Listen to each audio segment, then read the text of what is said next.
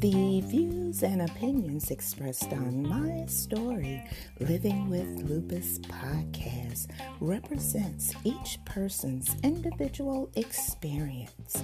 By listening to this podcast or reading our blog, you agree not to use this podcast or blog as medical advice to treat any medical condition in either yourself or others.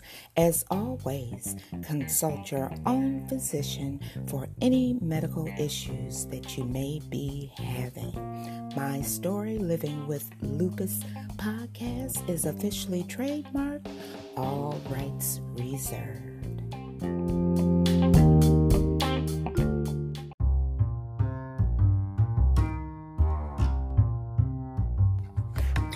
Thank you for joining me for another episode of My Story Living with Lupus podcast.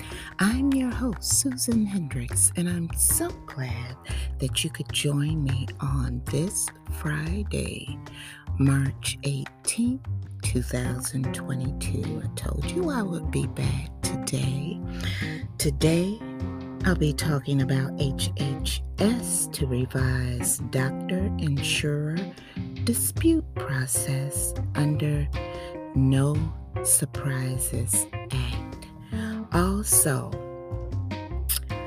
we'll be discussing strategies to embrace living with lupus.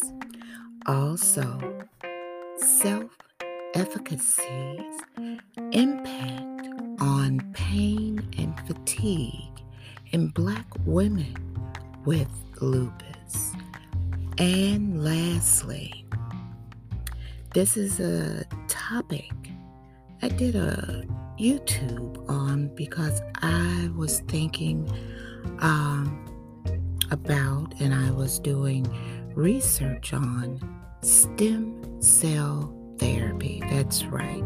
Stem cell therapy shows early promise for treatment with lupus. See, I was ahead of the times. So, you know what I want you to do. And today, I'm going to give a shout out to my state, Michigan.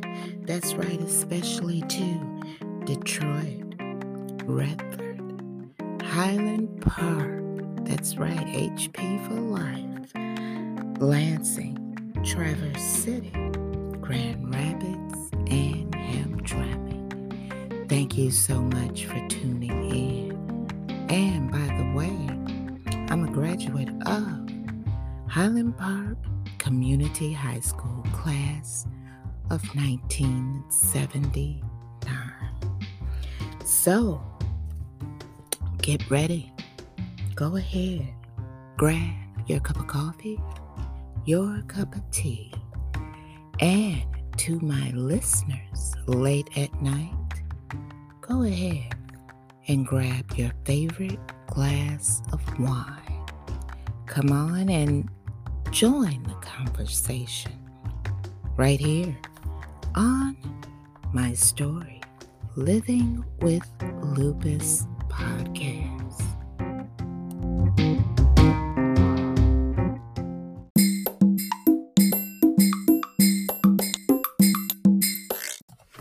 I thank you for joining me, and especially to my new listeners on Reason FM.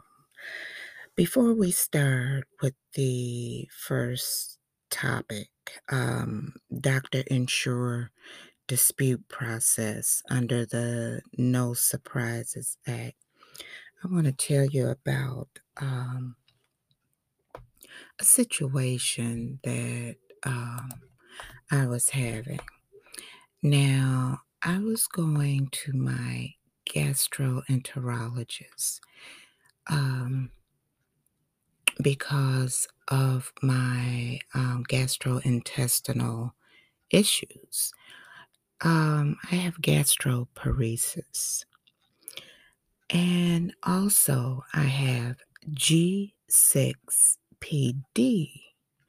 And for those of you who do not know what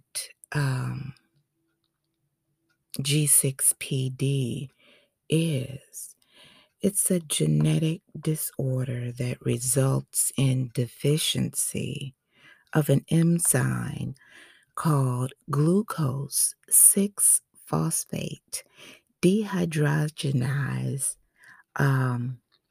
G6PD. That's what it stands for in the blood, which is necessary for healthy and proper functioning of red blood cells. Now, this deficiency causes breakdown of red blood cells permanently.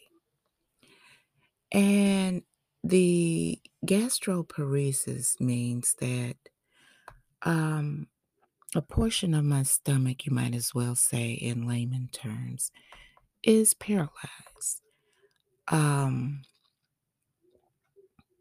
and I have to eat certain foods which are soft, that I can digest. I have to eat 6 small meals per day, and sometimes I can't eat 6 small meals per day because I'm always feeling full. So, the gastroenterologist informed me to drink Ensure plant-based because I can't have uh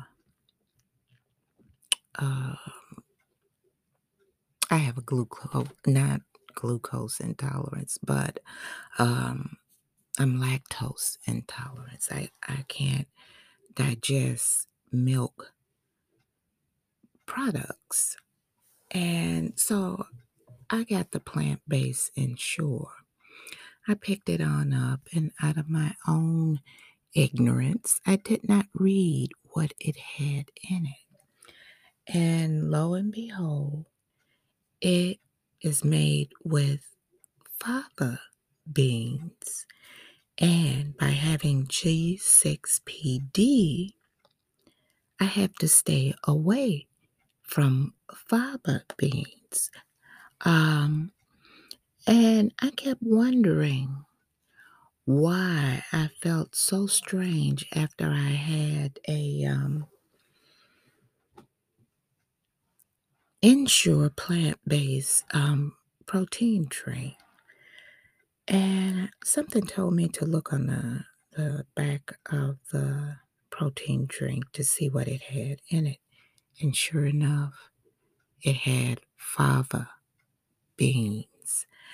And I said, well, this is why I'm feeling bad. So now I had to go to Evolve protein plant-based drink. Whenever I can't consume what I normally eat for breakfast, lunch, or dinner, I'll just have one of the Evolve drinks. So I'll let you know how that tastes. But if anyone else suffers from G6PD or gastroparesis, make sure you check out the back of the back labels of anything that you can consume, because unknowingly, and I should have known because I usually do look at the ingredients labels before I purchase anything. But as far as what I'm consuming now is like applesauce, baby food. I had to switch from Ensure to Evolve. And Just eggs. It's a plant-based egg substitute. Um, I can't stomach eggs at all. So when I have a taste for eggs, I'll just go to the Just Egg plant-based product. And it's good. It really is. Now, enough of me, and let's get back or let's get on to the topic at hand. Um, the No Surprises Act. Now, the U.S. Department of Labor issued a memo. It and other departments would be revising parts of the No Surprises Act rules that a lawsuit had, according to them, recently invalidated.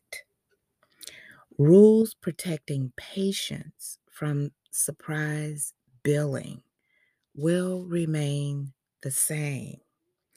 This abrupt move comes on the heels of a U.S. District Court decision in favor of the Texas Medical Association, better known as TMA, who sued the Department of Health and Human Services, better known as HHS, and other agencies for their regulatory interpretation of the No Surprises Act. HHS still has the option to appeal the decision before changing its regulations, but the memo implies it has elected to rewrite the controversial parts instead. The Texas Medical Association qualms were with the independent dispute resolution process meant as a last resort for doctors and insurers who cannot agree on a price for medical services.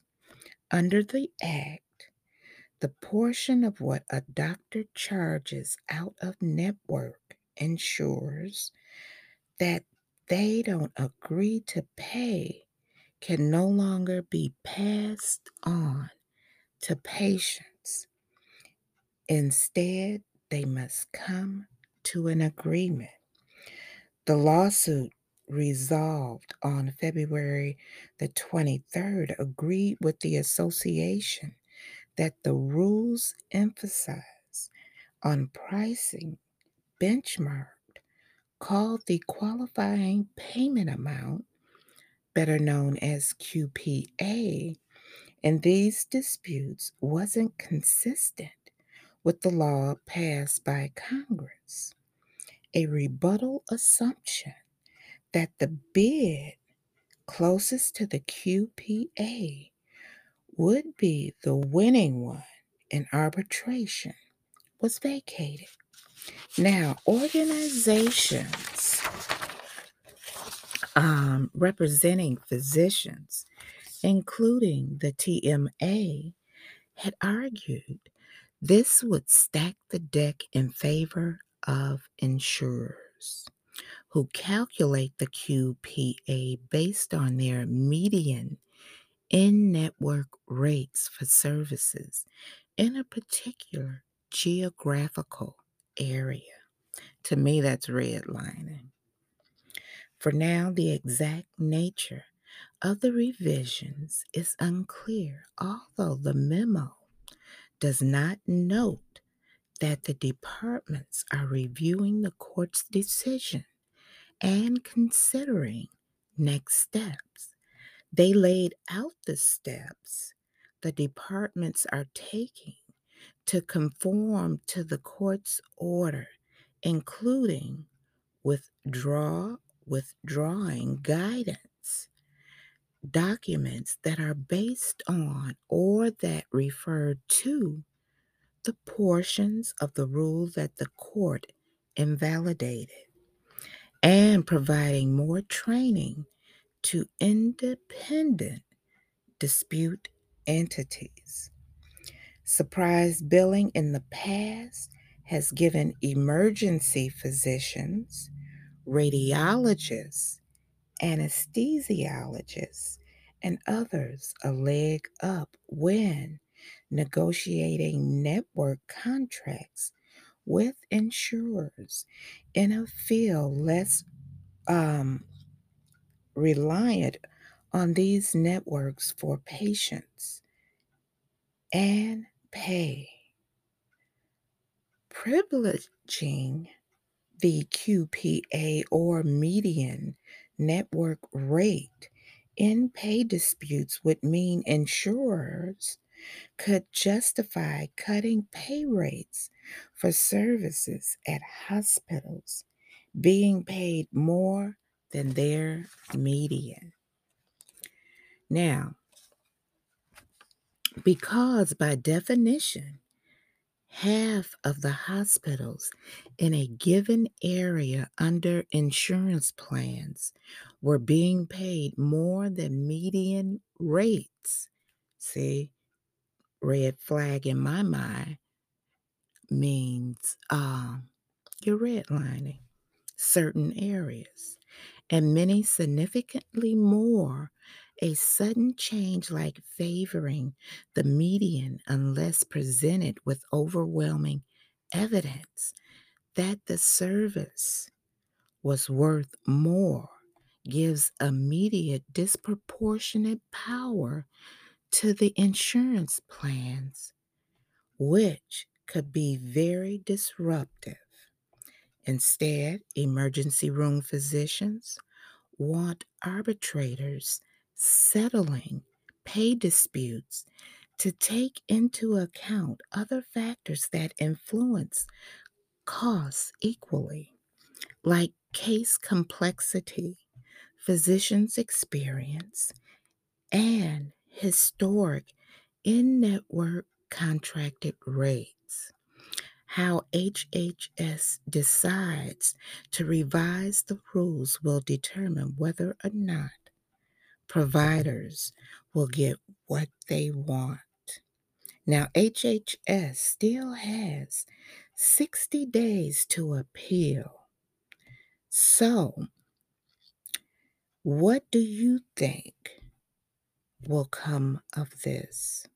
Now, a number of other lawsuits challenging the HHS for its No Surprises Act rules are underway, including from the American Medical Association and American Society of Anesthesiologists. Sometimes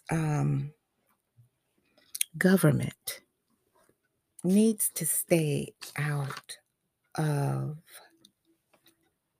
some things, especially when it comes to medicine. Doctors now have it, how can I put this? Have it tough. You know, they have to fill out more paperwork. Half of the time they're in the exam room with the patient. They're busy on making sure they're crossing every T and dotting every I because of government regulations. And this time, yes, this time, I have to stick with the doctors on this. Government really needs to stay out, and um,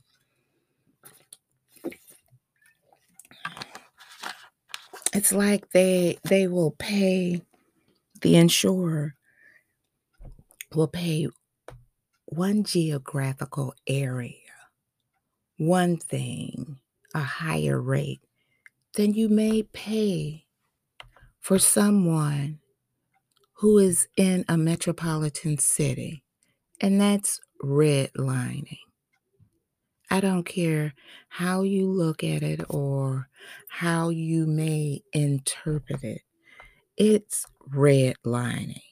There should be no cost to a person receiving quality health care. You want to take doctors through the ringer for providing care to patients. Now, we know that it is a limited amount that doctors will do I should say some doctors will do based on the insurance that a patient will have, especially a state insurance, because the physician knows they're going to get paid little to nothing and that it will take them months just to receive a payment on that patient who has state insurance. It is not like a private insurance or a commercial insurance, but government just needs to stay out and let the doctors do their job and take care of the patient. So, stick with me. We'll be right back.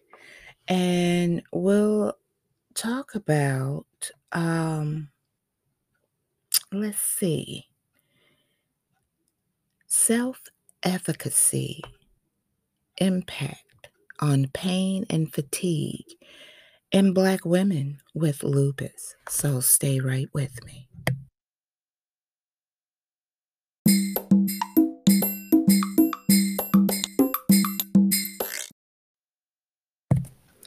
And I'm back. And we're going to talk about self-efficacy impact on pain and fatigue in Black women with lupus.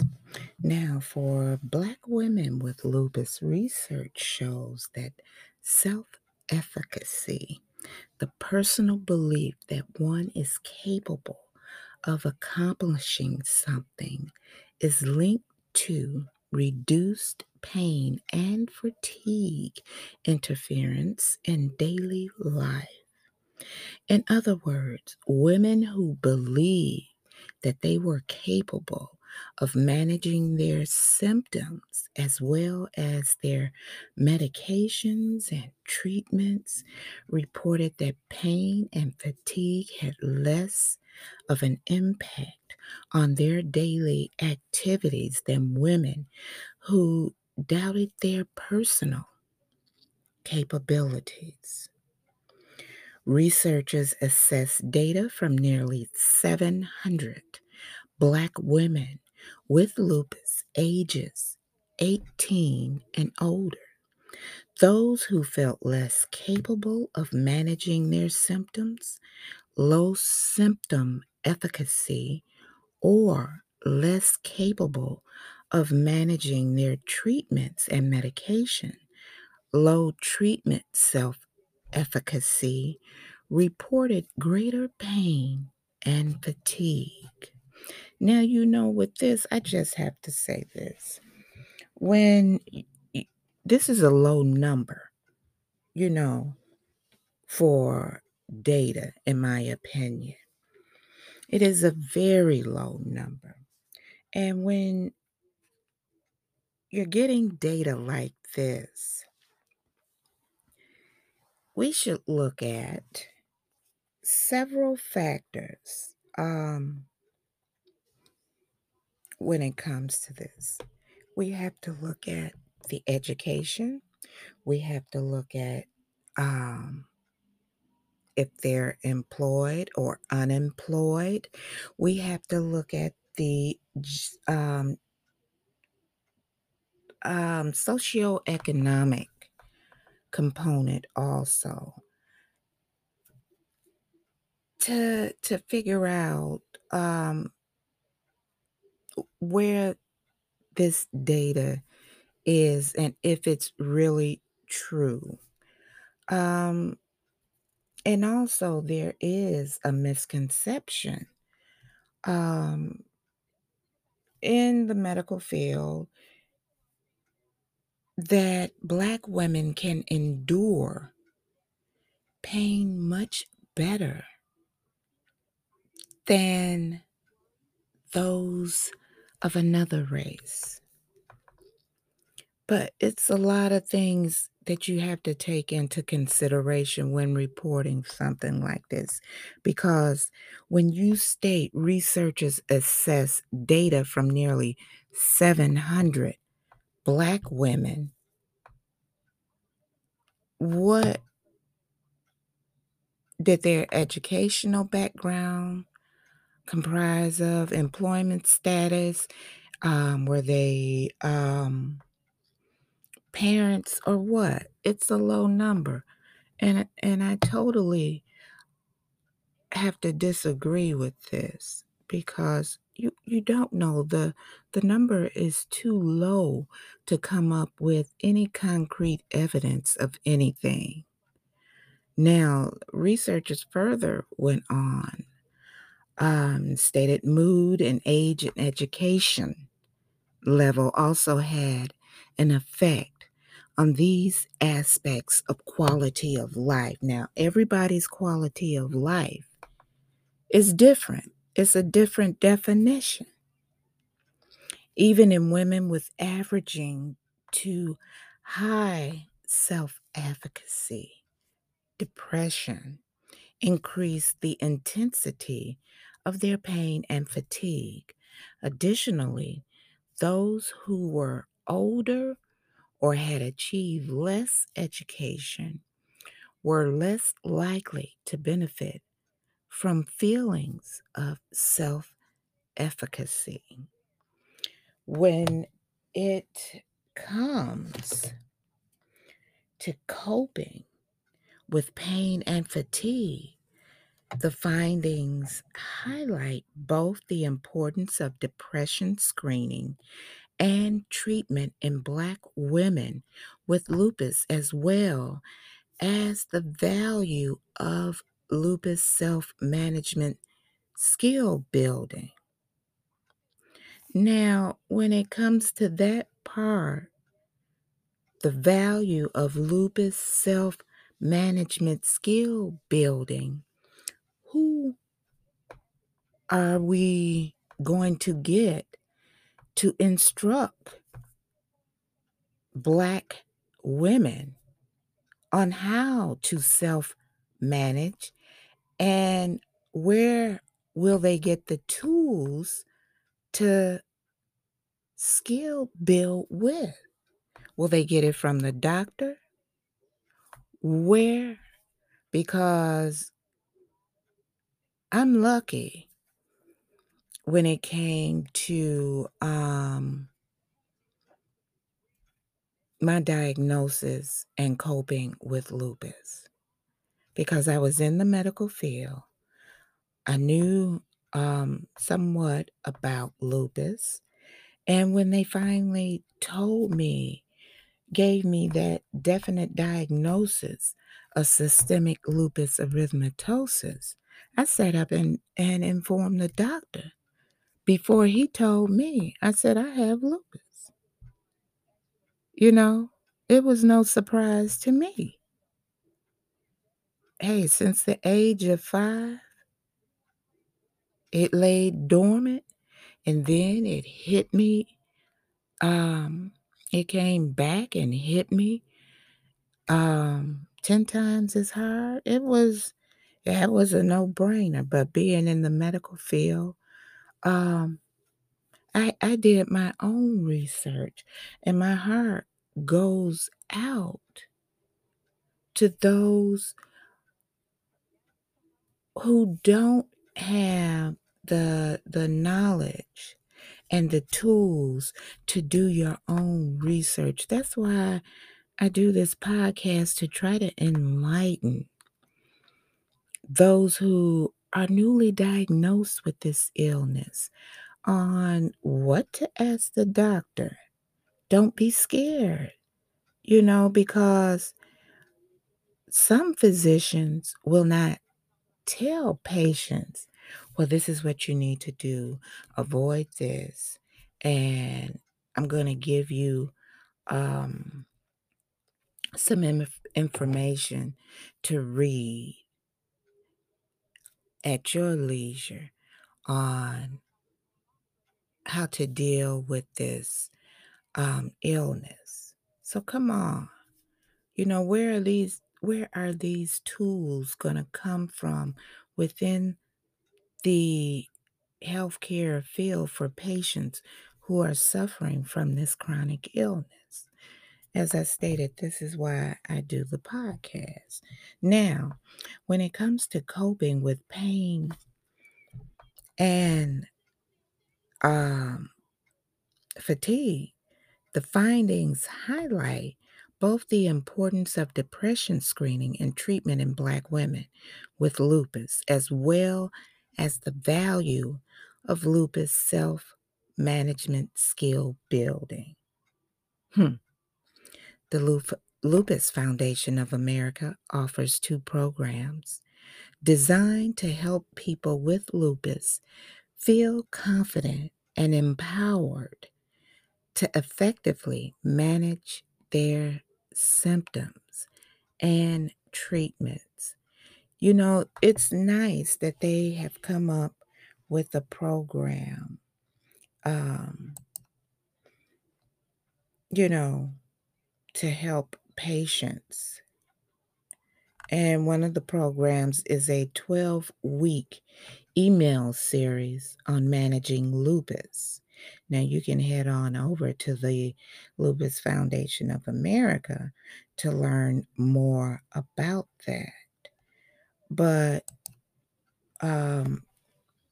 we really need to be responsible to help the next person who has been diagnosed with this illness, to give them the tools to help them along the way. It's more to lupus than that 5-letter word, lupus. Stick with me. Be right back.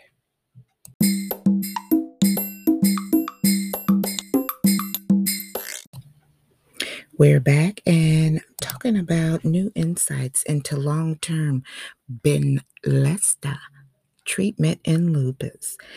Data from people who continually treated their lupus with Benlysta for several years indicate the drug remains safe after long-term use.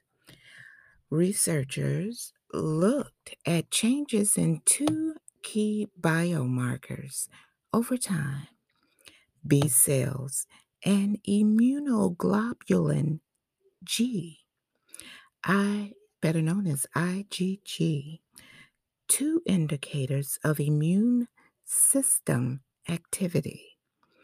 After 5 to 6 years of continued Benlysta use, both B cells and IgG decreased, and these reductions were not associated with increased infection risk or any significant changes in the drug's safety profile. Additionally, researchers found that people with elevated baseline levels of B cells, a subset of B cells, were more likely to respond better to Benlysta therapy, while those with elevated baseline IgG levels were less likely to respond well to the treatment and had greater rates of infection. The findings suggest that assessing B cell and IgG levels before starting long-term use of Benlysta may help healthcare providers better predict how people will do on the drug and their long-term infection risk. Now, we're going to talk about stem cell. Stem cell therapy shows early promise for the treatment of lupus.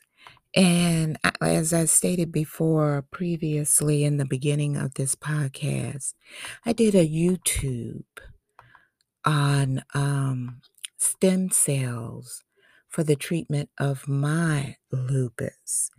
And everyone, even some doctors say, oh, it wouldn't work. But now it's showing promise. Stem cell therapy is showing early promise.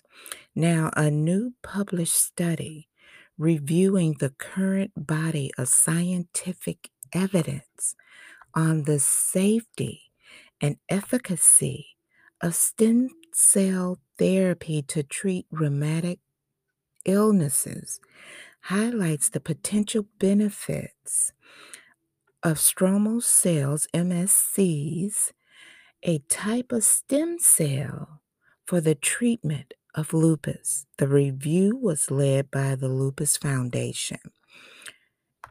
The majority of the studies completed to date in mice assessing the use of MSCs for the treatment of lupus have reported improvement in kidney disease and life expectancies, both before and after the development of lupus nephritis, better known as LN. The therapy also shows promise for the treatment of refractory lupus. Now, lupus disease that's resistant to treatment.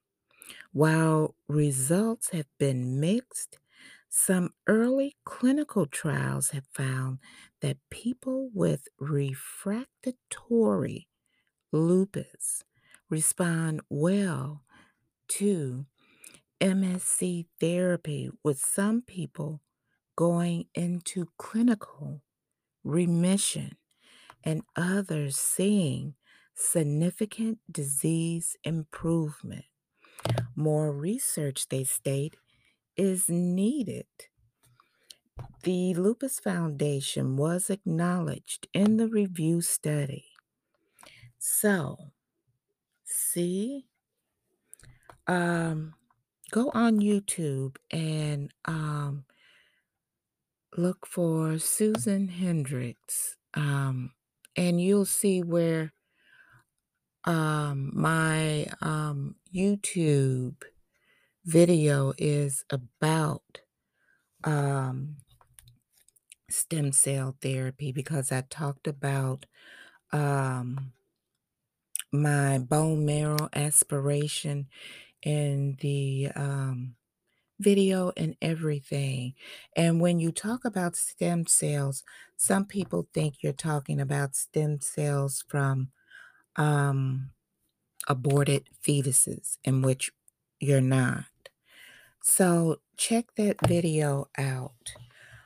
And when we return, I'll be checking out. So stick with me.